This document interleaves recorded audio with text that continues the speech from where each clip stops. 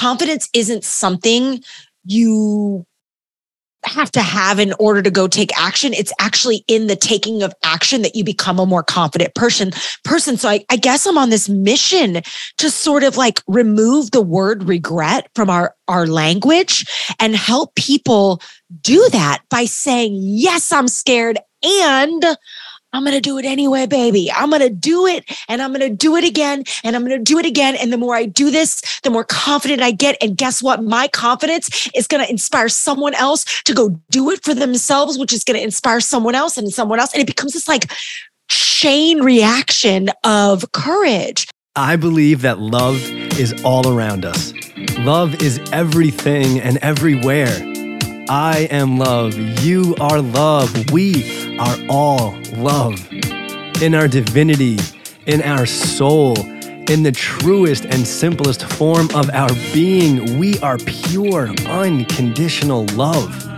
Love is the answer to everything. Every week in this podcast, we're talking to incredible and beautiful people who will be sharing their insights and perspectives to help you find more peace, to help you come from a place of love more often, to help encourage you to be kinder to yourself and others, to help you create more happiness in your life, to help you feel more oneness with others, and to help you connect to your higher self. My name is Justin Court. Together, we will help shift the collective consciousness of the planet to be more loving, kind, peaceful, happy, empathetic, understanding, and accepting. This can only be achieved together. It starts with each and every one of us. We are one, and it's time we start acting that way. I am so grateful that you're here. I love you, I support you, and I'm here for you. Let's together create more love in this world. Let's do this. This episode with Julie Holler was one of the funnest and most energized convos I've had on the podcast. Her energy is on fire. Judi is a keynote speaker, improviser, podcast host, and author of Fear is My Homeboy.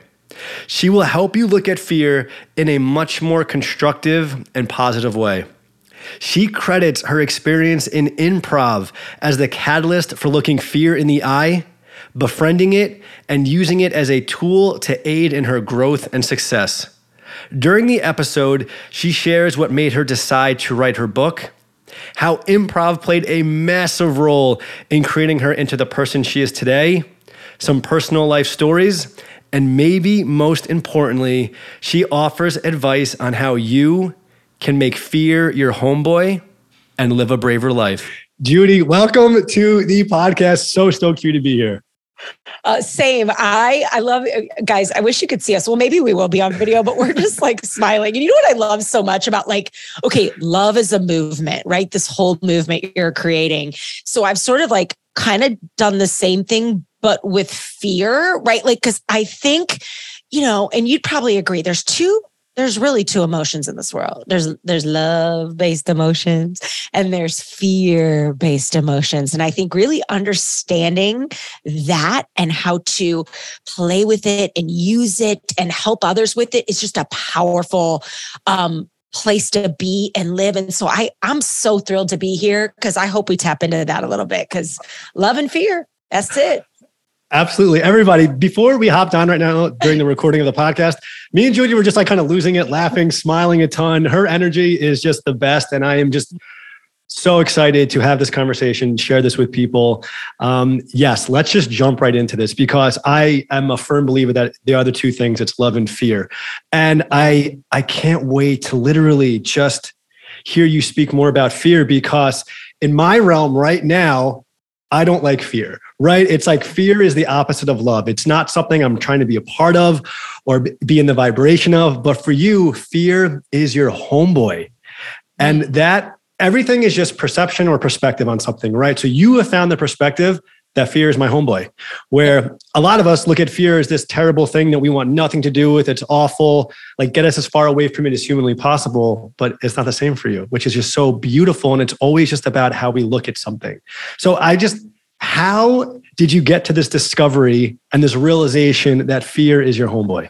Oh my gosh. Okay. So let's unpack this. Okay. Because it is different. It is unique. And, we're always borrowing from the universe. I think our real job, really we're just DJs. Like if I could come back in a second life, and it's not over yet, you never know. But like, I liken myself to a DJ, and really that's what we are as human beings, as creators, as entrepreneurs, as makers, as parents, whatever it is. We're always finding ways to put our spin, our perspective on the things in the world, the things we explore, the things we listen to, the things we watch, like all that stuff that inspires us.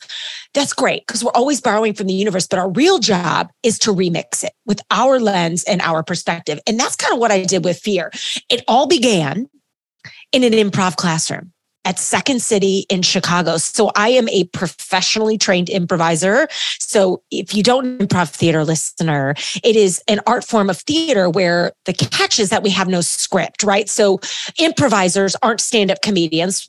We don't have a script. We use our training, things like yes, and et cetera, to sort of build something out of nothing. In Second City in Chicago, very famous improv theater. A lot of its alumni are people like Tina Fey and Amy Poehler, Gilda Radner, Steve Carell, Chris Farley. Like, dude, some real shit is. Can I cuss on this podcast? Be you. No, okay. You can. Be you. Be exactly yourself. They're just words. Some real shit is happening in the walls of Second City. So I was honored to just play there, study there, be a part of the conservatory. So what was happening?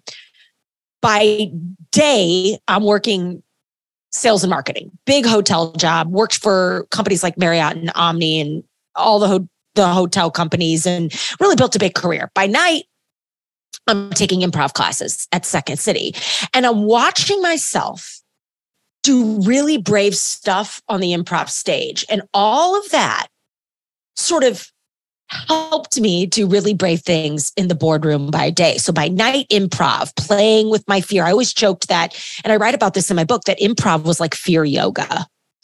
It was like sort of where I was going every night to like flex the muscle, like to do scary shit on purpose in order to figure out how to be scared and then live to talk about it, right?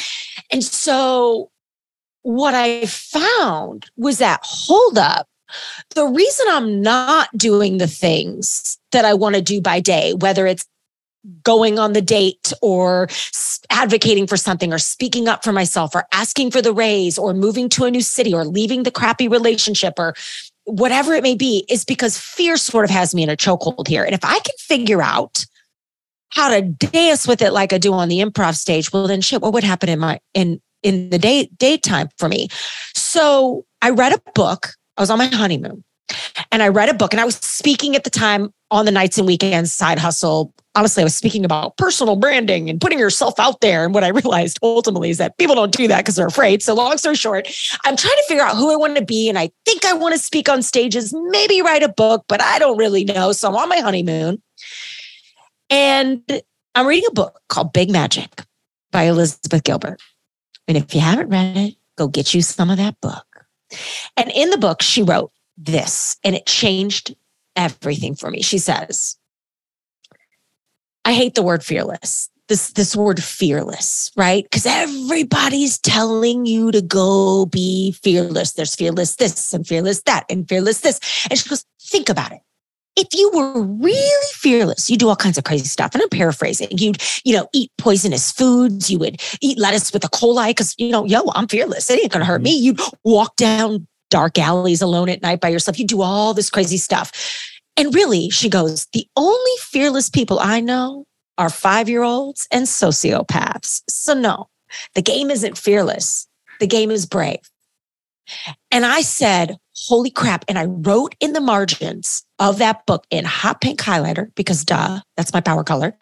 I wrote, fear is my homeboy. That's it. And I had this like full body. like, I have chills telling you the story. Like, I was like, that's it. And I just went to the lab and I just started writing about it, reframing it, playing with it, dancing with it, and ultimately ended up writing a book about it, building a keynote around it, quit my job, run a business, and all these crazy doors have opened up because I started tapping on fear's shoulder a little bit differently. And it doesn't mean that I'm not scared. I am a student of this work. I'm the biggest fraidy cat you'll ever meet, but I drive my car, not fear. See, that's what I want to come to your side of fear. You know what I mean? I want to come to the side where fear is my homeboy, where I am dancing with fear. I'm embracing the fear for how it can challenge me or bring about the best version of Justin as humanly possible. And the fact that you've really tapped into this is phenomenal. And it's just so beautiful that you made a career off of it and you're going to continue to go in this direction, because really fear is one of the most debilitating things that of anybody that we can experience. And I feel like fear is one of the reasons, the biggest reason why we don't do the things that we want to do, why we don't live a life that's fulfilling, why we don't live a life that we're much happier in. And it's because we're afraid to do certain things. So if we can befriend fear and turn it into our ally, I mean, there's no stopping us. It's crazy. Here's the thing to understand too. Number one, there's two things right here, and I think we should unpack them. Number one, you don't have to like jump out of a plane or free solo Mount Everest to be brave. Like, I think a lot of people think like, oh my God, I've got to do something like fear factor, something really crazy. Like, yay, then I'm brave. Actually, no. Like, my measure of like whether I should do something or not is regret. If I know that I will regret it, if 80-year-old little Judi in her sequin jacket is going to regret not doing the thing, then I got to do it. I got to do it. I got to do it. But if I will never be at the end of my life and go, damn, I wish I would have jumped out of that plane. Like, I literally have no desire. Like, my life is full without that. Right. So I think that is something that's like really fundamental to understand, right? That you don't have to do something seismic to be brave. It's actually the small daily shit that matters the most. And I guess that brings me to point number 2, which is the only way, like, okay, you think about your relationship, you're married. You know, we were talking about your wife before we got on here, right? I'm married too. And so whether it's a marriage or your art, like you want to be more creative, like how do you become more creative? Well, you date your creativity. Like, you go paint, you go to museums, you go find things to inspire you, travel. How do you become a good writer? Go live an interesting life so you have things to write about. Like, that's actually the secret. Editors can help you make it pretty. So just like, go have a cool life, go do cool things, and then tell us about it. That's writing, right? And then you're married, right? Like, how do you have a good relationship? You date it. You date her. You participate, like you show up, right, in that relationship. Well, same goes for fear. Like, we assume that we're just going to wake up brave. No, bravery is a muscle, okay? And the way you date it is by playing with it. And in our community, we call them experiments. So we conduct, like, on purpose daily experiments to sort of work that muscle. So it's me like being on a podcast like right now without a script, and really trusting myself and trusting the energy of you and this content and this conversation, and that what we're going to say is what somebody needs to hear right now. Of course, we're prepared. We know about each other. I have a bag of tricks. But this is an example. Maybe it's wearing a color you're not used to, or trying new food, or listening to new music, or, picking up the phone and making 3 sales calls. Maybe it's doing your first Instagram story, or going live if you're afraid to go live. Like, all these little games we can play are actually really badass ways to tell fear to sit down, because you're getting stronger, right? And that, so number 1, regret. Will you regret it?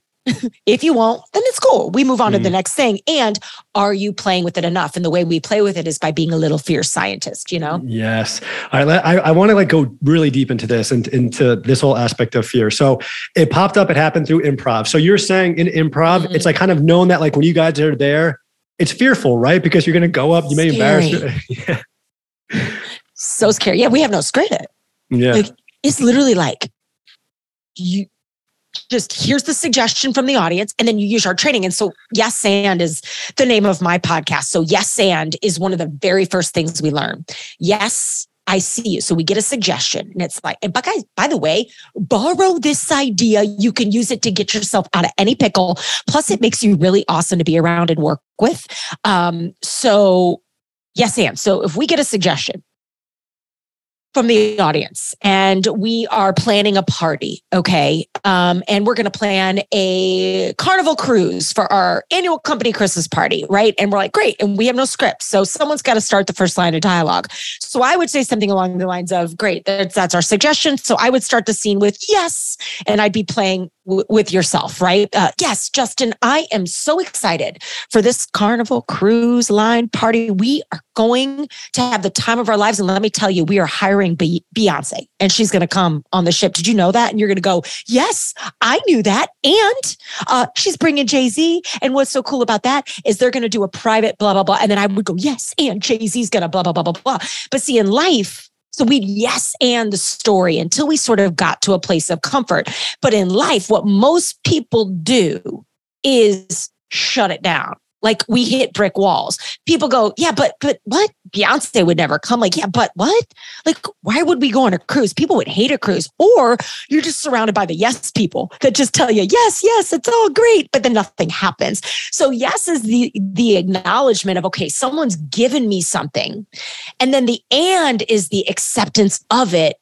And then the movement forward on the other side of it. Because yes gets us in the game and keeps the ball moving down the field in life and on an improv stage. So it just sort of helps us manage fear. Because when you're stuck, just yes and it. Just yes and it. That's just, it's so wild that from improv, you and I mean, I've never done improv, but I think it's one of the coolest things. Steve Carell, who you mentioned before. Yeah, oh, legend. You know, it's just like, there's so much respect I have towards people who do improv because you're really putting yourself out there and you're really just living in the moment. And really, you know, there's a huge possibility. I mean, if you feel embarrassment, it's really your choice to feel embarrassed. But in that moment, you could feel embarrassed. Things could go awkward or wrong or uncomfortably. So it's just really cool, I think, when I see people who are able to do that. And then so, okay, you took that mantra, you took that idea within improv and you brought it into the real world. So you were dealing with your fear in improv and having fun with it, right? Making it your friend. And then so that stemmed right now into your real life of like, okay, cool. So what, I guess, if you're able to give like some examples of things that you felt fear towards, but then you befriended it and then you were able to push forward and move towards the thing that you wanted to get to. 100,000%. I've got a million examples. I am living proof of this. And I think you will find, listener and yourself, Justin, like we've all got heartbeats of this throughout our lives. So like, of course, writing a book. Are you kidding me? I was a pretty solid C student, right? Like I was a little more social in school. I loved the social aspect of school, but like, sitting down and taking tests, like I really struggled. So I like never set out to write a book, but let me tell you when I committed to doing that, because I was keynote speaking, my primary line of work, I'm a keynote speaker. So I speak on stages around the United States for a living, primarily. That is my main hustle. It is the love of my life. And I knew that if I wanted to up-level that game, your girl was going to have to write a book. And so it was the inverse. Like I didn't set out to write a book and then become a speaker. I was like, dude, I want to up-level my speaking game. So I know in order to do that, a book is just going to be an incredible way to do that. But I was so blocked and so scared. And all the imposters, you're not smart enough, you're not good enough. Oh my God, people are going to hate on you. You're going to open yourself up to the trolls. You're going to get bad reviews. People are going to question your intellectual property. They're going to say this is not yours. Like, I mean, it's just terrifying. It's so scary. I'm still scared. Even my book will be 3 years old. It's like, oh, I'm so scared. Like I'm always scared, right? But yay, good. Okay, cool. How can we use that? So, I used my fear, because I know that fear is going to do one of two things. And this is why it is such a good friend of mine. It is like my best business partner because I know that fear is legit either going to do, number one, really, really keep me safe. Because a lot of times your spidey senses will go up, whether it's a bad situation, a bad person, a bad deal, a bad environment. Like your fear is a beautiful sign to get yourself out of something, or out of a situation or out of a business. I mean, your gut knows, your spidey senses know. And that is a beautiful thing fear gives to us, right? It can really warn us in situations where we could really be in trouble, either personally or professionally. Or it can do the opposite. It can fire up and sort of become a spidey sense in a different way of, okay, writing a book isn't going to hurt me. Like, it's not going to end my life, although it felt that way, but it will change my life. Aha. Now we're on to something. Because when we change, well, then fear knows, okay, well, she's not going to be the same person anymore. So like, hold up. If she does this thing and becomes this author and like really picks up some steam and gets a following and, oh my God, starts getting busy, like she won't need me as much, right? What we need to understand about fear. So fear shows up to stop you. Procrastination, imposter syndrome, self-doubt, self-sabotage, gossip, jealousy, all this crap, right? So fear's got one job. And one job only. And when we know this, we can begin to unlock it. And it's this. Fear wakes up every day to stop you. Stop you. Stop you. All fear, like, stop you. If you lose the weight, if you quit the bad habit, if you leave the toxic relationship, if you change your life, if you scale, if you chase the dream, if you manifest that into your reality. And by the way, manifestation requires hard work. Work is required as a part. Manifestation is also a verb and an adjective. So you can't just light the crystals and think shit's going to happen. We have to take action. But all that aside, like it is this beautiful reminder, like we can control what happens next, right? And so I'm always thinking of, okay, if I do this, is it going to potentially change my life in a direction that could make my fear uncomfortable? Because then I will become a different version of myself. Because I know fear's got one job to stop me. And if I know that, I also have the antidote. I have the potion, and it's movement. So all you have to do, there's this great quote. Do you know who Les Brown is? It sounds familiar. Okay, so you have to Google him and you will end up, do it when you have a little bit of time, listener, and you too, Justin, like, because you'll want to like fall into the archives of the magic that is the oration and the storytelling of Les Brown, who's one of the most iconic motivational speakers. And if you are a speaker for a living, he's someone that's kind of always on your radar, but he has this great quote and he calls it, I'm going to paraphrase, but you could Google it. It's the graveyard of dreams. And he's like, there are so many unwritten songs, dreams, cures, movements, symphonies that are just buried in this graveyard of dreams because someone was too afraid to take the first step. Not all the steps, the first step. So that's your job. Take the first step. That's it. That's it. And the more you do that, here's the cool part. The braver you get. Like, guys, that's the secret. The secret is movement. And then moving again and again and again and again and again and again and again, right? Like it's hard. It isn't easy, but you have the potion. Like you have the medicine. The thing is like, and I really firmly believe that like we create fear. I really think that it's like, I think we're just such powerful beings. Yes. We can create and manifest anything. Yes. The fear, right, is created because based on things we've been programmed with or things that we were told in the past or like unacceptance from other people or people thinking that we don't know what we're doing. And I love the whole imposter syndrome because that is so real. I think everybody experiences imposter syndrome, but like, why are we experiencing that? Is it because we're afraid what someone may think of me? If I'm faking it, but I'm not really doing it. Yes. Are we afraid we're going to like let ourselves down? But again, it's all created through us. So if we're the ones who create it, then I love that you said that we are the ones who have the antidote and we are the ones who are able to create the healing. Oh yeah. Like we are, it's like Dorothy, like think of Wizard of Oz. Like, okay, so she gets blown up from her life in Kansas. Like life as she knew it in Kansas was like totally blown up. And she ends up waking up in this crazy world with flying monkeys and angry apple trees and all this crazy stuff. And she has no idea. All she wants to do is get home. She's like, I just want to get home. I just want to get home. I just want to get home. But so she's like, okay, I'm going to follow this yellow brick road and I'm going to take one step, put one foot in front of the other and find my way. And along the way, of course, she meets all these crazy characters and makes all kinds of unique friends along the way. And at the very end of Wizard of Oz, if you remember this, the good witch says to her at the very end, it says, you know what, Dorothy, all you needed to do to get home, like the whole time, was click your heels together 3 times. Like click your heels together 3 times and you'll be home. But if the good witch would have told her that at the beginning, she would have never believed her. Like Dorothy needed to go through the process, walk down the yellow brick road, have all the adventures, learn how to trust in herself and to remain open to what could be in order to realize that all along, like she had it. It was hers. She like had the key. She had the unlock. It was the ruby red slippers. Like, so what are your ruby red slippers? Like you have the key. You know what I mean? Yeah, it's always us. It's nobody else. It's us. Always. It's me. It's always. You. Yeah. Yes. It's like, and it's easier said than done. I get it. But we focus so much on all the shit that could go wrong. Why not instead ask one of my favorite, most empowering questions? Okay, what could go right? Like before I make any sales call, I'm like nervous. I'm such a nerd. Oh my God, I don't know how to sell. This is so weird, but I got to do it.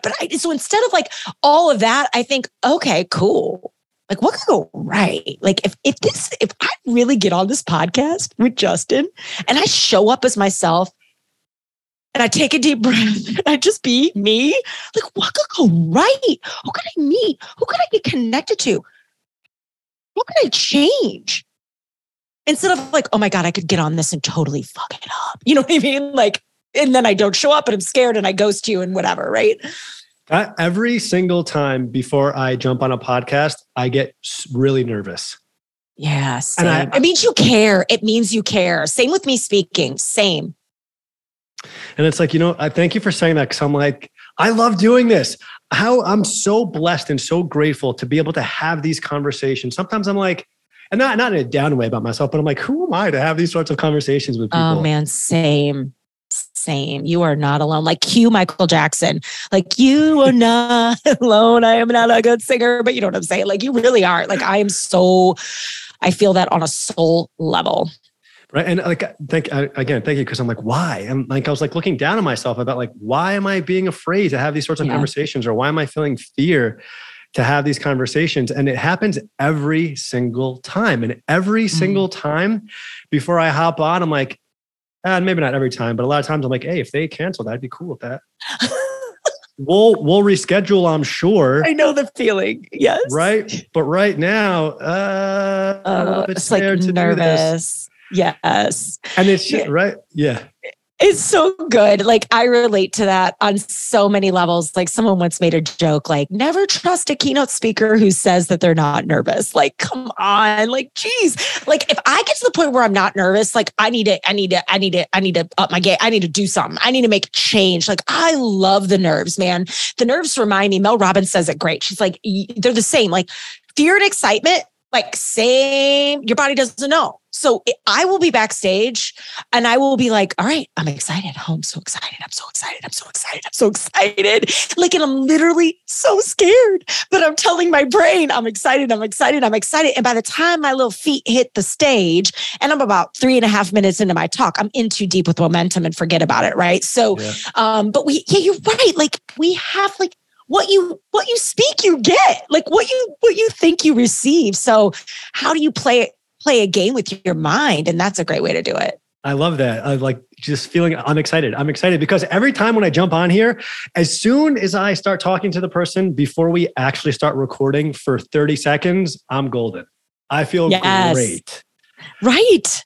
It's like, what is the buildup in my mind? Like the conversations are always amazing. I'm always so grateful for them. So I'm like, what is that buildup in my mind? How in that situation can I make fear my homeboy? Just by getting excited, do you think? By just being grateful in the moment for... Oh my God, gratitude. You just said the magic word. That is the last thing. Well, the very last thing I say before I step on any stage, whether it's a podcast stage, like think of all the stages we're on. Whether you are on a job interview, whether you don't need to be a professional speaker to understand that you are going to have to advocate on your own behalf whether you're negotiating with a 2-year-old or your teenager, or you're going on a date, or you're trying to get a raise, or you're actually orating for your job, or picking up the phone or selling on behalf of your business. Like you're going to have to figure out how to put yourself out there. So whether it's a stage or the stage of your house, negotiating with a teenager or a 2-year-old, you can certainly reframe some things. So like gratitude is a beautiful place to be. I think that's, I don't know how you feel about this, but like before I get on stage, I certainly, tell myself I love myself, right? I'm always like, you know what, Judi, at the end of the day, no matter what happens, like when you're going to put your head on the pillow at night, like I love you. And there are a lot of people that love you. And, at the end of the day, all those people are great, but like it's me against me and it's me with me. And I know that people come and go and economies go up and down and companies will fire you and people will leave you and we are going to lose people we love. But the constant in that scenario is you. So self-love really is about self-prioritization. And it's the first job you got to figure out how to like crush because none of it's going to work without that. And second, and this is the whole manifestation thing. And I wonder how you feel about this one.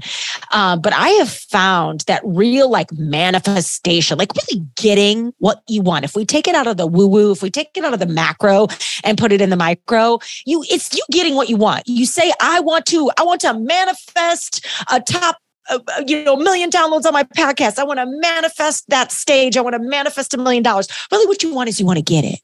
So here's the thing. If you desire something, first of all, stop saying want because want is a word of lack. Want means you currently are thinking you don't have something. So that's a problem. Yep. Number two, lean into desire. So I desire, but sit in deep gratitude for what you have right now. Because here's the deal, and hear this loud and clear. This was a shift for me financially. How can the universe, God, whatever you believe in, whatever manifests for us, how can you get that thing you want, that $1 million you want, if you're not first grateful for the $10, the $100, the $1,000 you have in your account? How can you get 1 million downloads when you aren't sitting there going, I'm going to pour in to the 100 downloads I get every goddamn week? Like, how can you get a blue check? And by the way, who gives the blue check? Like I was validated by God last time I checked. I don't need anybody to verify me. Okay. I was verified by my maker. So that's number one. But how can I get 1 million followers if that's your thing? If you're not first pouring into the 10, the 1,000, the 10,000 you have, like, so that, guys, that's manifestation, gratitude. So I love that you touched on that. And I love your head nods here because it sounds like we're aligned, right? And that's a love-based emotion, gratitude. It is. I love everything that you just said. And I literally totally agree with all of it. Gratitude has been a huge practice of mine for the past few years where I always have a bracelet and the bracelet I love it. It's my gratitude bracelet. And it's always meant for when I put it on in the morning, when I wake up, I stop and think about what I'm grateful for. And then at night, when I take it off, they're just reminders. It just helps me stay disciplined with my gratitude practice. So at night, when I take it off, I stop and I think about what I'm grateful for. And that is so good. The bracelet is everything because without it, I wouldn't stay on top of it so much. I would skip, I would miss. We're human, things come up and we forget. It's beautiful. Thank you. And I was looking at this quote literally yesterday, and I think it was by Eckhart Tolle, but he literally talks about in terms of manifestation or abundance, the key step in bringing abundance into your life or manifesting anything is feeling the abundance now. Feeling the gratitude right now. That is the first step. That is the key into bringing anything else to you. Because how can you manifest what you desire if you're not even grateful for what you have right now? And the whole idea of wanting, right? So I've removed that from my vocabulary in terms of when I'm manifesting what I want, because want exactly is a sense of lack. It's saying, universe, God, source, I don't have this right now. I want it. So you're going to just continue to manifest and bring situation towards you of you wanting that thing, not you actually achieving it, but you wanting it. So I feel like, and I'd love to hear your thought about this too, in terms of manifesting, at least, for me and the teachings and things that I've heard, instead of wanting that thing, feeling as though I have it right now. It already exists. I'm feeling the gratitude, right, of it being here right now. I'm putting myself in the vibration of me having it in this moment. It's not anything outside of myself. It's not anything I'm reaching or stretching for. It's already here. It's already here. It's already ours. It is in this moment right now. I love this beautiful perspective. I mean, so much of the improv theater is about the present. Like if we're not listening and we're not deeply in the moment with the other player on stage, we're going to miss stuff. And there is a thing in the improv theater, especially when you're doing big ensemble work and more gamey improv. It's called being alive on the back line. And so two players will say, be out front, performing a scene, right? And at any moment, we could be tapped in, called in, or tap into a scene. So if we're not awake, if we're not in it, if we're not listening, if we're not in that pocket of like presence, we're going to look foolish and we're not going to know what's going on. I mean, like same in life, you know? So I love this notion of what you're saying and what it feels like. And is this beautiful reminder that, you know, a lot of times I think we assume our legacy is like this thing we leave behind us. Like, oh, my legacy, I'm going to have to leave a legacy for my kids and I'm going to leave a legacy for my family. And whether it's in my works or my whatever, and all that's amazing and humble and important. And I feel like most of us want to leave a legacy, but what if, this is a concept I've been exploring lately. Like, what if our legacy is today? Like right now, like this moment, what if, like I leave here, I'm in my office and I drive home and I don't get tonight. This is the last words I've spoken. Okay. Like, what if my legacy is right now? Like, what would change for you? Like, what would change in your business? What would change in your movement, in the risks you take? I mean, isn't that cool to think about? Like, if you really think, okay, my legacy is this moment today, shit, what would I do differently? I'd probably pick up the phone. You know what I mean? I'd go on the podcast. I'd wear the sequin jacket. I'd put on the good lipstick. I'd light the good candle tonight. Like, but we wait. Like for what? Like what made today not special enough? You know what I mean? It's something I'm exploring. That is so brilliant. That is like literally expanding my consciousness and just waking me up right now, because it's wow. I never had this. Is that a good before. One? It's same. It's so true, because literally your legacy is right now, because the only thing that ever exists is right now.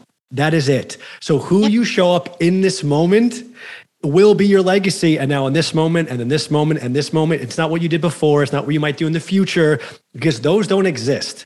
Those are planes that don't actually exist. The only thing that exists is right now. The only place we can achieve anything to actually go towards our legacy is right now in this moment, nowhere else. Yes. And knowing that, doesn't it just pump courage into your bones? Like that reframing for me has been powerful, because it just, I don't know, it puts a little pep in my step and it makes me more confident in the actions I take on behalf of myself and my business and my future and all the things I want to go create. Like I have, some crazy ideas, some things that I'm dreaming up, but they are total like 180s from where I've been going. And I worry so much about like, oh my God, what will they say? And what will people think? And this is like me stepping into this like whole new version of myself. And there's going to be people that don't like it. And oh my God, what if I lose clients?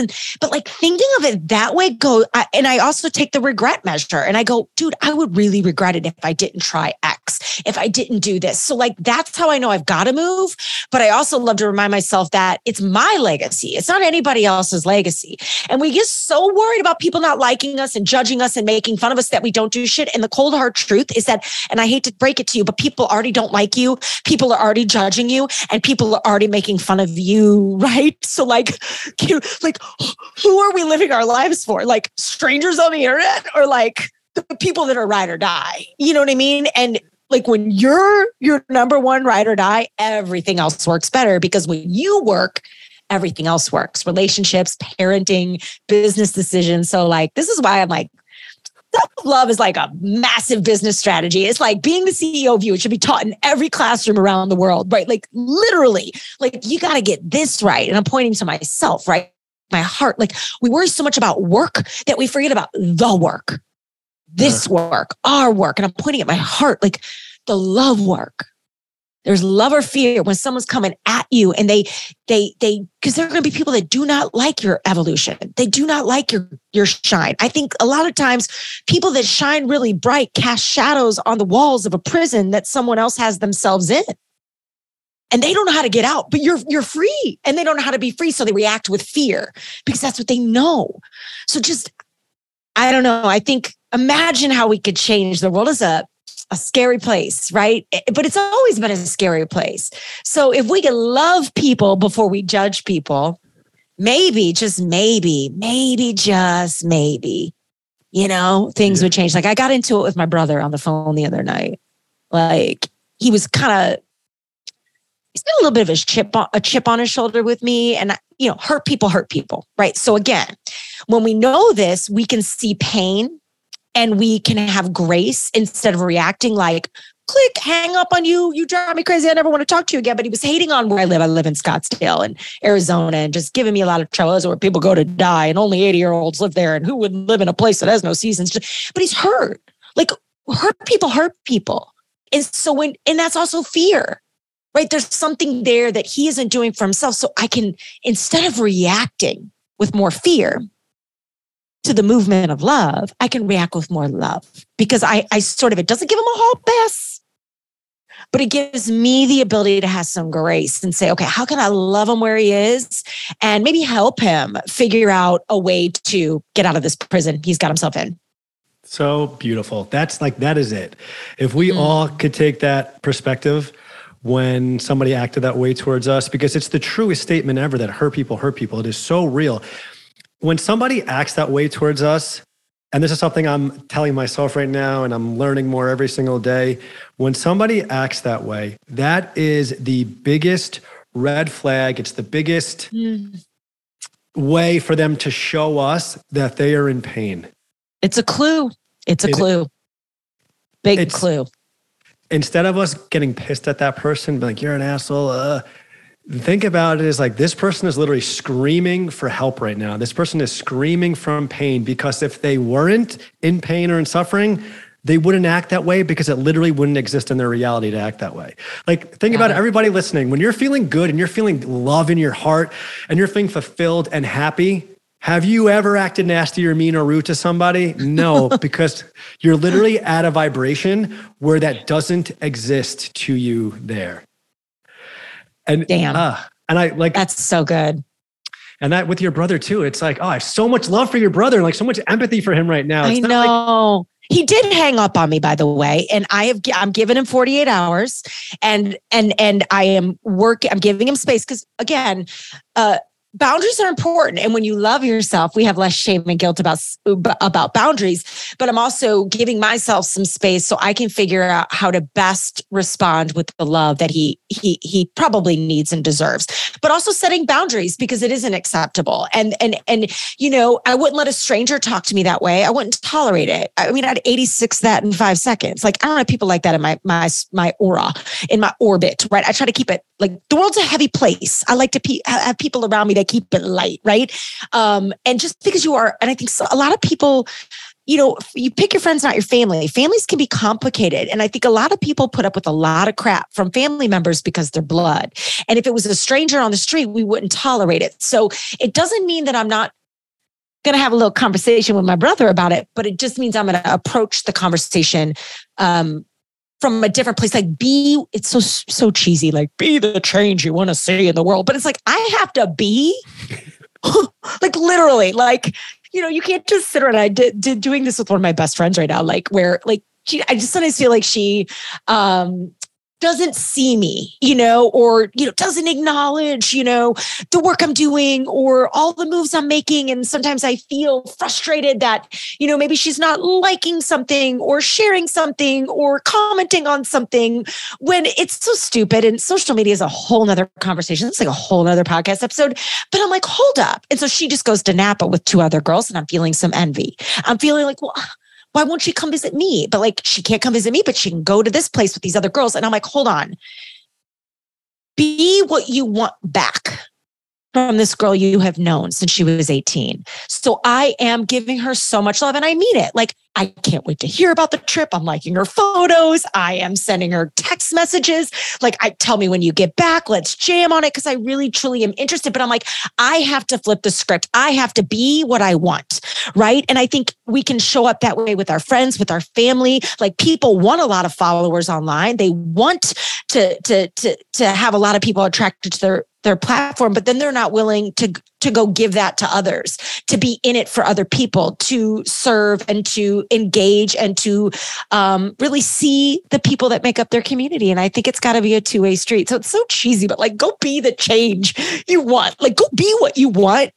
And then at least if it doesn't work out, you can say, well, okay, now I know, but I'm at least showing up and holding up my end of the deal. You know what I mean? For sure. The only way to create change in the way that you want is to literally be that change. That's it.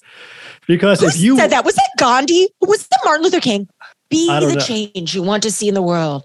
I don't know. We'll Google it. We'll figure it out. Someone will know. But like, it was someone I think it was MLK. But either way, like, be the change. Be the change. Because like you can't control anyone else's actions. So if you want things to change, you need to change. That's it. And hopefully in your change, you will inspire other people. Maybe you will, maybe you won't. It's like not even really about that. But in your change, that's the only way to actually inspire others to potentially do it as well. That's it. And here. I love the situation too with your friend because it's so amazing. And like, I love how you're just talking through everything, and who you are, Judi, is beautiful. Seriously, because I feel like back at you. Thank you. Because I really feel like every way you're approaching these situations, to me, is just like perfect and like so lined up. And I get that, right? Your friend takes a trip. Like, why didn't she come see me? And I've had that thought before too. Super jealous. Like, I was jealous. I was a little pissed, and I took it personally. But it has nothing. It has nothing to do with me. Nothing to do with you personally at all. No. And if you truly love this friend, then you know she made the best decision for herself in that moment, right? Yeah. And I guess my thought about it too is things like this continue to happen over and over and over again. And I'm not saying like for your friend, but I mean anyone else's friend out there, where maybe these things keep happening over and over and over again. You're like, all right, well, maybe I do need to create some space with this person. Yes, that's okay. That's okay. But like knowing the decision that she made to go where she went to has nothing to do with you or anybody else. It had to do with who she was and where she was in that moment. Yes. And that's what's so powerful about boundaries and self-love, which is really like self-love. It's not just like masks and bubble baths and spa days, which is all great. It's literally about self-prioritization. And boundaries are a yes to you. It is you saying, me first, right? Like, I am going to say yes to me first, because every time I say, yes to something else, it's a no to me or something I've got to go do. So I'm always thinking about boundaries as just someone who's really good at, looking around, studying people that do it well, but also realizing like, okay, I've watched, just like what you said, like it would be different. We've been friends since we were 18. So, she's a sister to me, but yeah, if you're in a relationship with someone and it continues, that's where we have to say, okay, I'm worth more than this. And, if you're stuck in a foxhole in life, who's in the hole with you? Because you want people in the hole with you that are going to make you better and stronger and brighter and bolder. And that's what I always say to people. Like, the first thing you can do if you are stuck, if you are lost, if you do not know where to go next in life, if you are in a tough place, look immediately around at your circle. Like, who's in the hole with you in life? Because if you have a bunch of people around you that are Debbie Downers and negative and stuck in their own ways and not learning and reading and investing and growing in themselves, then you're going there with them. So look at your circle, and then watch what you're taking in. Step 2, like really watch. Like, if you are not mentally strong right now, do not watch the news. Like, it's just going to take you into fear, like deep into fear. So really manage your inputs, right? So that your outputs can get a little bit stronger and bolder and braver. So I always think of my Instagram as or social media, but certainly Instagram before it got all weird and video-y. It used to be this beautiful visual platform, but I think of it as like I'm a museum curator. And so I'm always scrubbing my field, bringing in and out new pieces of art, right? Like, but I'm like, when I open my phone, like, my job is to make this a place that inspires me and challenges me and helps me grow. I want to see beautiful things and creative ideas. So like, this is my museum. I don't need to explain it to anyone. And if I feel like I need to dip out on something or someone, that I dip. Like, this is my museum. This is my life. And I get to dictate what I see, and I get to dictate who's in the hole with me if I'm in the hole, right? Because we're not going to be in that hole very long if I've got the right people. You know what I mean? And I love that. Boundaries are so huge, and I think hard. They can definitely be hard. And I think the situation, I just really quickly want to touch on that situation with your brother again, because I think this is so beautiful and something that I think more of us, myself included, in moments need to grasp. It's like, you knowing yourself, and you kind of just mentioned it like with the news, like if you're not in a good mental space, don't go watch the news. Like, you weren't in the best vibration, the best place for you to talk to your brother again after he hung up on you. So give it 48 hours. Like, yes, that is it. Like, that is love. That's like, okay. That is love. You calling you being like, oh, I want to be loving, right? I talked to Justin the other day. We have to be loving. Loving is everything. So let me now call him back really quickly and force through this. Like, no. Like, you might think, well, if I take a 2-day break from him, that's not being very loving. That's not being very kind towards him. I don't really want to do that. But you literally taking the time for you to be in your best, most loving self, compassionate, empathetic, forgiving self, it makes so much more sense for us to take our time to create that boundary, for us to get ourselves into that place before we reach back out to that person. Yes. Right. And I love it too. It's like, because you reach back out to somebody, it doesn't mean you're taking their shit. It doesn't mean you're getting walked all over. It means you're being loving towards that person. Yep. Yep. Yep. Love on your terms. Right. And it does require space sometimes. And I think that is a really move. I mean, because if I would have called him back, I might not have been as loving as I'd like to be. Right. You know what I'm saying? So I needed a minute, because I was like, did he? No, he didn't. Like, you know what I mean? But I'm like, it ain't him. It's not him. So how am I going to respond to this? So I can consult, go to the bullpen, like my husband, I call people I love, like get people looped in and say, okay, like what would you do? And I like people you trust, and call to the bullpen and get some advice. But that's a really good reminder too. Like, sometimes the space is the most loving thing we can do so that we can show up as our most loving selves. I needed that reminder, because I was feeling guilty. It is going on 48 hours. Tomorrow is my day. It's Friday, giving him and I'm going to text tomorrow, and then we'll put the ball in his court. But space is okay. It is like one of the most loving things that we can, and I talk about this a lot. It's like when someone is whatever towards you, rude, nasty, whatever it may be, it is okay. Like, some of the, literally the most loving thing you can do in that moment is to remove yourself and just walk away from it. And I've learned that on myself. And it's like, if I know in this moment, you are actually digging, I'm allowing, and that's me. It's me allowing you to dig into me. You're not digging into me, but like, for real, it's me allowing that to happen. It's like, when I feel that, I'm like, all right, I know right now I cannot respond as my highest self. So I need to just take a step back and just not say anything and revisit this when I get back to that place. And I think it's really important for you too, when, going into this next conversation with your brother, having no expectations. Yeah. Great reminder. Right. Not going into it being like, is he going to hang up on me again? Is he going to be nasty to me again? Is he going to say these things to me again? It's like, not because, right. That's manifesting too. Because if you're thinking about going into that conversation, there's a good chance it's going to happen. And it's funny now that you say that, now that I'm like kind of peeling back, I love that this is turning into a therapy session with my brother. Like, but I bet people will relate to this, because I'm sure, right? Like, we've got these situations, but like, it's funny, like, because I had been noticing this like chip on his shoulder. And so honestly, like, even before I called him, that day I was telling my sister, so, what we speak, we get, what we think we receive. I was telling my sister, I go, God, I'm not really looking forward to the call today with my brother, because, Denise, he just had this chip on his shoulder, and I just don't know. And it just requires all this energy. And I was going into the call almost with a little bit of a chip on my shoulder. Like, you know what I mean? And so looking back, I probably wouldn't have called him maybe that specific afternoon. But again, who knows what's good or bad? Who knows what's good or bad? And that's one of my life mantras. Like, we don't know. I think everything's right where it's supposed to be. And I was supposed to learn a bunch of lessons in this, because who knows what's good or bad. But yeah, like, I did kind of probably get a little bit of what was going on in my head because I just knew it wasn't going to go well. Like, and I was kind of saying like, here we go again. It's going to be bad. He's going to have a chip on his shoulder. And he did. So like, isn't that also cool? Like, imagine if we ask for the good things, because if we can get the bad things, we can also get the good things. And to me, like you said, there's no good or bad. Like this situation isn't bad. Your brother in that conversation isn't bad. Maybe this is like a moment of like expansion and growth for you or for him.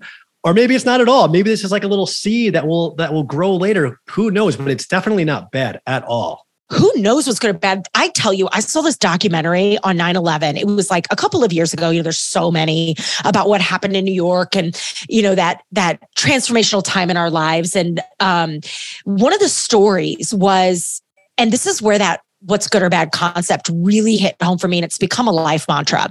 I'll probably get it tattooed at some point on my body. I don't know where. I got to think through that, but I think that's my next tattoo. But so there were people on the documentary talking about how that morning, the morning the towers got hit in New York, one lady, literally her cab no-showed. And she was going to be an hour late for this meeting.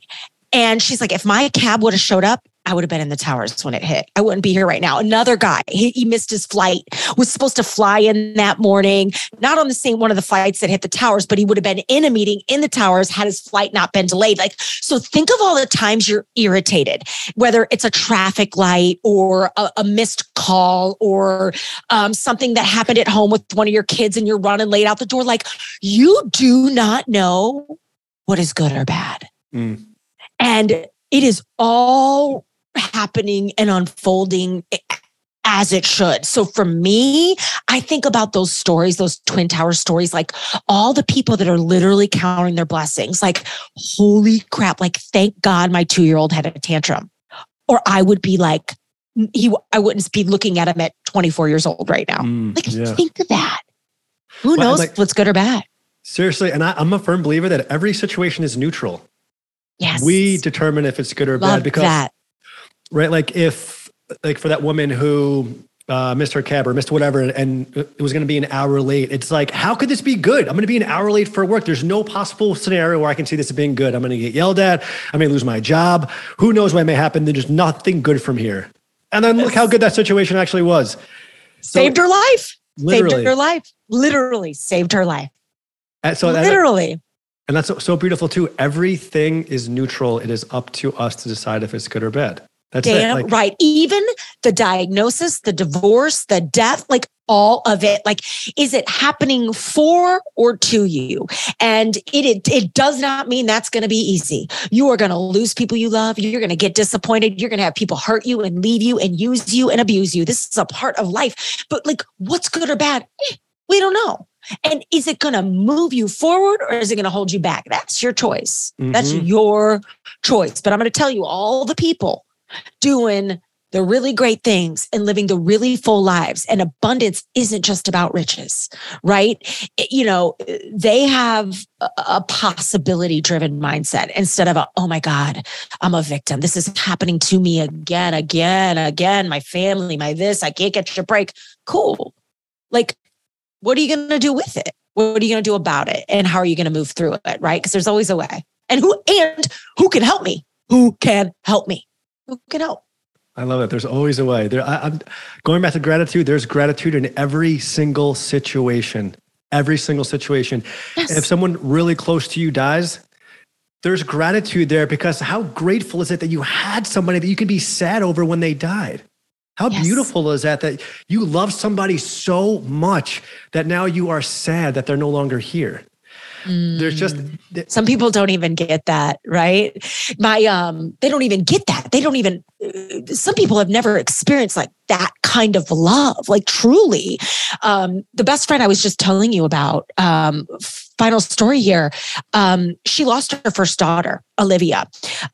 So had the baby, and 2 weeks later, baby didn't come home. Baby never left the hospital. And obviously, as you can imagine, like tragic. We're running through the house, taking down balloons, like getting like things like ready for her to come home and sort of be in that environment. And, you know, months later, she was on the floor of her bedroom closet and just weeping. She says that grief, that kind of grief comes in waves, right? So it's just like some days you're good and some days you're not good. And she was having one of those bad days. And her husband, Adam, walks in and sort of scoops her up off the closet floor. And he looks at her and she goes, he says something to me that has transformed everything. And he said this, he said, Jodi, we have a choice to make here. We can either choose to be the parents who lost Olivia, or we can choose to be Olivia's parents. And that is a shift. And since that day, she's like, I chose to be Olivia's mom. And she's got 2 boys and they're thriving and they're the happiest, most positive, loving, cool people you'll ever meet. They are not victims to that tragedy.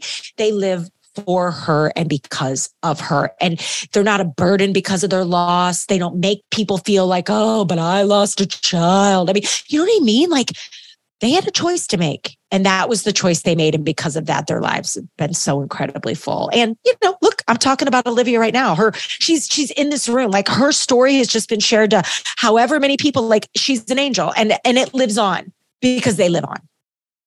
Hey, Olivia, thank you for the inspiration right now, because this is created by you. No, you're so welcome. And that everything is a choice. We always, that's like so great too. We have the ability to choose in every moment, right? Because the same exact situation can happen to the both of us. You see it as something very positive and uplifting and moving you in the right direction. And I see it as the most detrimental, worst thing that's ever happened to me. It's just our choice and what we decided to feel and think about that situation. And I'll tell you, so many guests that have been on the podcast, the most, and I'm going to put these in quotes, the most tragic, oh my gosh, dramatic, worst moment of their lives literally created them to be the highest, best, most creative, most loving version of themselves.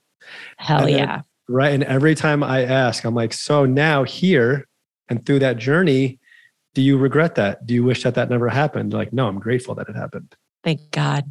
Thank God. Right. Thank God. Those like quote unquote worst situations of our lives aren't even that if we decide to not look at it that way. It's up to us.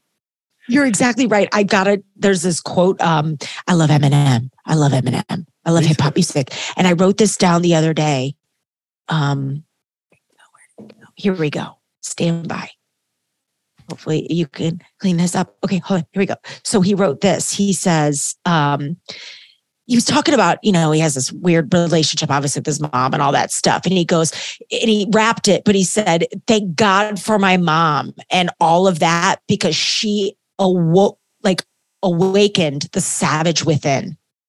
And I just wrote down the savage within, because like, that's how I feel about some of the things in my life story. I'm like, thank God, because it woke up the beast, baby. Like, let's go get them.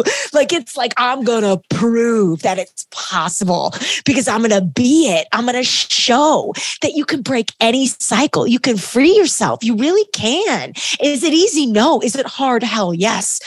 But you get to choose that, right? And I wouldn't change any of my story either for the world. And all of it woke up the savage within. And even the story with my brother, look, it became this beautiful piece of inspiration today on the podcast. And I can bet somebody listening right now is like going through something with a family member. And they're like, yep, hurt people. And it's going to save a relationship, and it's going to reframe what they do next. So it's all a gift, right? Because who knows what's good or bad.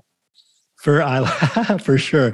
It's so real. I'm like, that story with Eminem, like, he wouldn't be who he was unless he had his mom like that. Thank God, because he writes the most savage, insane, like intense workout music I've ever worked out to, or just like bopped my head to. I just love him. But I love him because of the pain, right? And I love him because he has turned that pain into power, which is super fun. Guts Over Fear. That's another Eminem song. Guts Over Fear. He did. He turned that pain into purpose, power, abundance, everything. Abundance. Yep. Damn. Perfect example. My God, this guy grew up in a trailer park on 8 Mile? Like in Detroit, like what? Like, you did what? Like, and of course he's mad talented, but he worked on it and he knew he had this gift. He just kept tapping on it. I'll say this really quick. I loved Eminem forever. Oh my gosh. And I listened to him when I was younger and through the years. And Judi, as I've kind of had this awakening, like more towards love, he is a lyricist that is unmatched. He is crazy good. He is literally a genius in his space. And there's so much respect for that. But I'll have these moments though, being this, more loving version of Justin, who I am now than what I was 10 or 15 years ago, where it's like some of his music is so angry and so volatile. Right. But it's like, yes. But like, I can still listen to it or still have love for him without being attached to that. I don't need to be attached to the things that he talks about. I don't need to have like hatred for him the things he talks about. That is him being his most beautiful, unique self. That is him being his truest form. So I can watch that stuff and just be detached from it and still have the love and respect and admiration and everything for him. Because he gets a lot of bad rap, obviously, for some of the things that he says and the stuff that he puts out there. 100%. Doesn't mean I agree with it. And you're right. I can't listen to all of it and I have to be in the right frame of mind, but that is a beautiful reframing. Like, that's the cool thing about life. You just turn it down, change the channel. Things are going to come in and out of your life, but what you can respect and you got to respect it. Anybody that's taken a really, really tough situation and tried to do their best with it. And it's then your choice to decide what to do with it. But I agree with you because sometimes some of that stuff gets real dark and I got to stay, Justin, I got to stay in the light. I got to stay in the light. But lose yourself. Specifically that one. That's a good anthem. Yeah. And there's sometimes I'll listen to it and I'm like, this is not vibrating me with right now. I need to move away. Same. And some other times I'm like, this is awesome. But like, again, it's like not hating him for those other songs. Like, that's just who you are. Yep. And I have the choice to tune into them or to not tune into them. Turn it off. Turn it down, turn it off. Like, that's a great thing about life and the freedom to be able to make those kinds of choices. Absolutely. I want to ask you one other quick thing that I think will just help a lot of people out there and honestly also help myself as well. So for anyone, like, what advice could you give someone who wants fear to now be their homeboy so they can live a braver life moving forward? Start hanging out with it. Start dating it. Conduct daily experiments on purpose. Legit. Move your ass every day and do something uncomfortable, inconvenient. Do something inconvenient a little bit every day. And you will start to just, increase your tolerance for pain. I promise you. Like, if you want to live a braver life, like you have to work the courage muscle. So it may look like, how does anyone get any good at podcasting? They show up and they podcast every day. They do their work, right? Like, how does anyone get any good on a keynote stage? They run the reps, right? They do the shitty first draft, the really bad first talk, right? Like, how does anyone get muscles, like actual muscles in the gym? They start with the first weight they ever pick up and they just keep picking it up, right? So it's you're in the gym, like go to the gym, and you're going to experiment. Like, that's the homework assignment. That's the life assignment. Play with it, become a fierce scientist and really look at your schedule. And I ask myself two things every day, two fundamental things. These are really good tactical wrap up tangible takeaways. Number one, I look at my schedule every morning and I say, okay, where am I in today? Where are my dreams? Where are my goals? Where are my priorities? Even if it's 5 minutes, 10 minutes, but like, where's Judi? Like, where am I? A lot of people just fill their schedule with a bunch of stuff. And then all of a sudden our goals, our dreams, ourselves are nowhere on that list. So I'm always thinking, okay, this is great. It's all this stuff I got to do, but like, where am I in that? Where's my big dream? Where's my biggest priority? And could I potentially do it first so I win the day no matter what happens? But like, that's always question number one. And question number two, and I usually ask this at the end of the day, but I'll start the prompt at the beginning of the day. How can I get uncomfortable today? What is one thing I can do to get a little bit uncomfortable? And for me today, it's always picking up the phone. And I reached out to a stranger that I'd never met. We have a mutual love of disco balls. So I sent her a message, a DM. I put myself out there. I sent a photo and she responded. And we've been having this incredible conversation. It worked. Sometimes I do that and I don't hear back and that's okay, but I did that and I made 2 sales calls on behalf of my business. Like literally, not even an email. Like you ready for it? I picked up the phone. I picked up. Hi, my name is Judi. I'm a keynote speaker and I see you do this event. Like, okay, great. So the more I do that, the braver I get. So I'm always asking myself, where am I going to get uncomfortable today? Where am I playing it a little too safe in this lineup? And then at the end of the day saying, where was my fear? What was my fear experiment today? Maybe maybe tomorrow it will be, I'm going to call Joe instead of texting him. You know what I mean? My brother, right? Like, so play with it.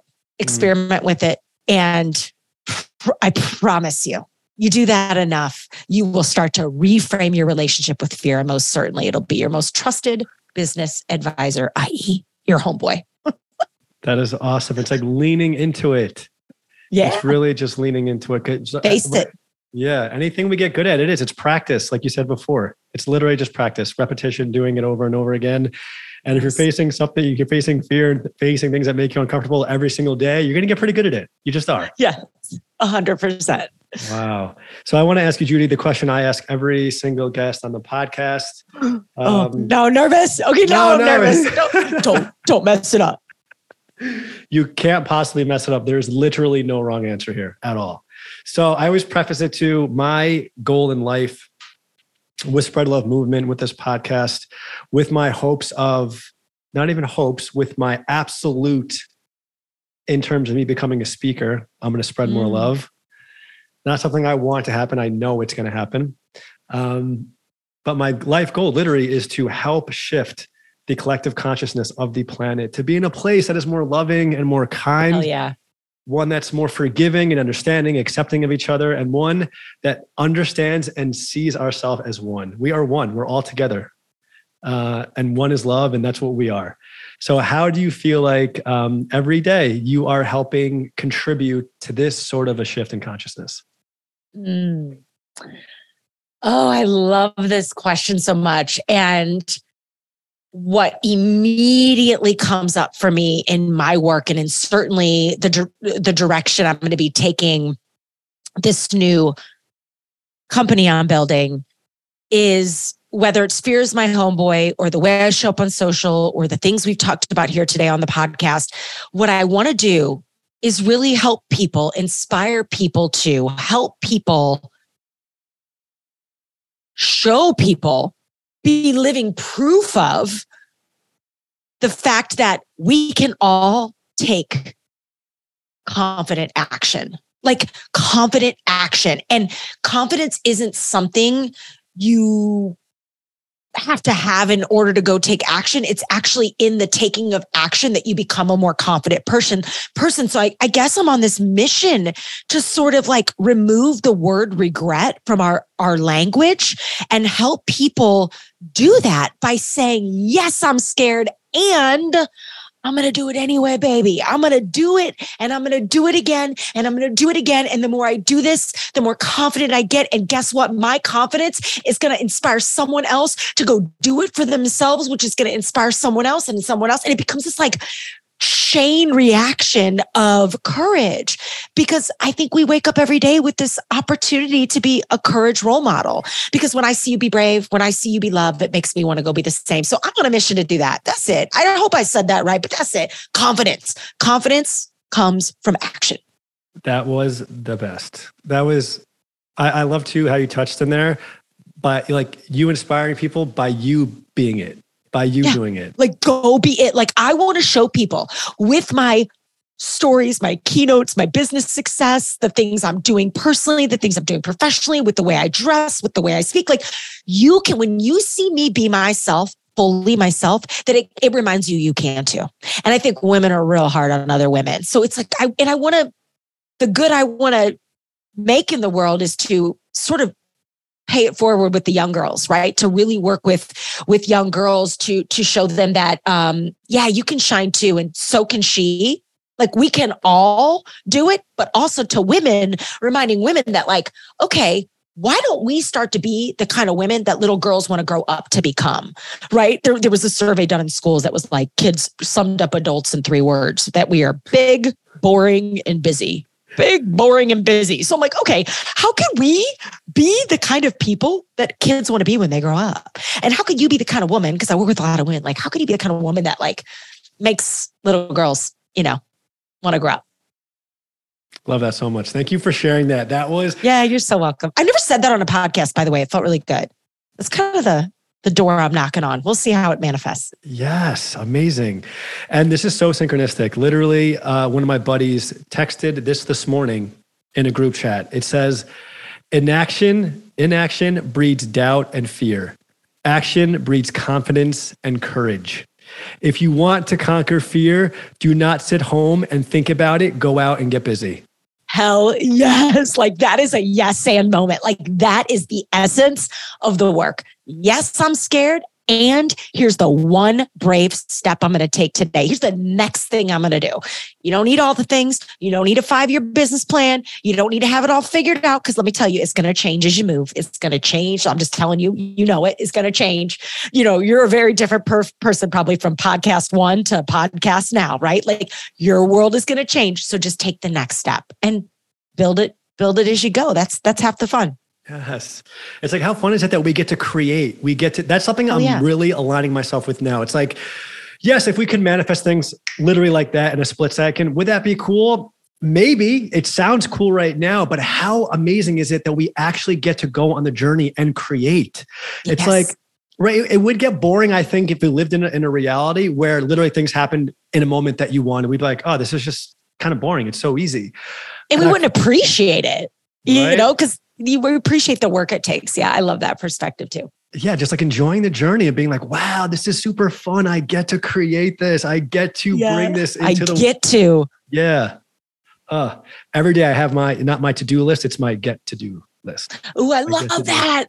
Ooh, that's a good one. I love that so much. My get to do list. That is so great. I'm going to have to share that you said that. I've got a little class I'm teaching tonight. I might have to share that and I'll give you some love. That's awesome. Nice. It is a good one, right? Instead of being like, oh, I have to do this. It's like, no, I get to. Every moment we get to do anything. So good. So good. See, like one shift from want to desire like that. So, okay. Want to desire, like same thing. Instead of I have to do it, I get to do it. It's like, that's beautiful. That's beautiful. Oh. Yeah. Judi, this has been so much fun. Back at ya. So fun. Thanks for having me. Of course. Before we cut out, if you can please let everybody know where they can find you online, on social media, people want to reach out to you just so they can get in touch with you, all that stuff. So good. So my website, Judi, Judi, Holler, HOLLER.com, best place. I'm sure you'll put stuff in the show notes. I do hang out on Instagram. We have a YouTube channel, all the things. And I have a podcast called Yes And. So I figure if people vibe with you, they'd probably vibe with me. And we can link up in the show notes. I have a little free gift for your listeners if they're interested. So I have a goal-focused planning system. So I started about 8 years ago, having a get-to-do list. I guess now I'm going to start reframing some of the ways I talk about it, but it's a goal-focused planning system that has really helped me avoid regret and just keep taking action. And it's sort of rooted in the ideas from improv, and we sell that. But I have a free version that is brand new, actually. It's for your iPad. It's a digital version of the planner we sell. So if you want it for free, like we'll link it up in the show notes, and just a great way to stay connected to our community, but also kind of see what I'm doing every month, it's called goal focused planning. So I work in 3-month windows to sort of achieve goals and prioritize myself. And the questions like, where am I in my day? And did I do my daily fear experiment? It's all part of that process. So maybe your listeners would love it. So we'll link up in the show notes if they want to grab it for free. Yes, we will definitely throw that in there. Thank you for that. That's awesome. So cool. You're so welcome. Oh, yes. We're so proud of it. It is so awesome. I'm really, really proud of it. And I love to be able to have a free resource for people as well. So yeah. Yes. Amazing. This has been great. I'm so grateful literally to have had you on the podcast, to be able to just spread your energy. It's so infectious, and oh my gosh, it feels so good just to literally be in your presence. So thank you. Of course, the fact we're able to share that with other people, Life is great. Oh, God. God, source, universe, everything is good. Yes. I just feel amazing right now, and that's in part to you. So thank you so much, everybody listening. Check out Judi, man. Check out her book, Fear's My Homeboy. I mean, come on. I mean, where can you go wrong with turning fear into your homeboy and your friend and not You having won't lose. Seriously. And not having be something that we're just terrified of and we run from every single second. Befriend that. Yes. Oh my God. Huge. Thank you, Judi. So much. You're so welcome. Thank you. Of course, everybody, we have so much love for you. Thank you for being here and hanging out with me and Judi for a little while. I can't wait to see you next time. Sending you all so much love.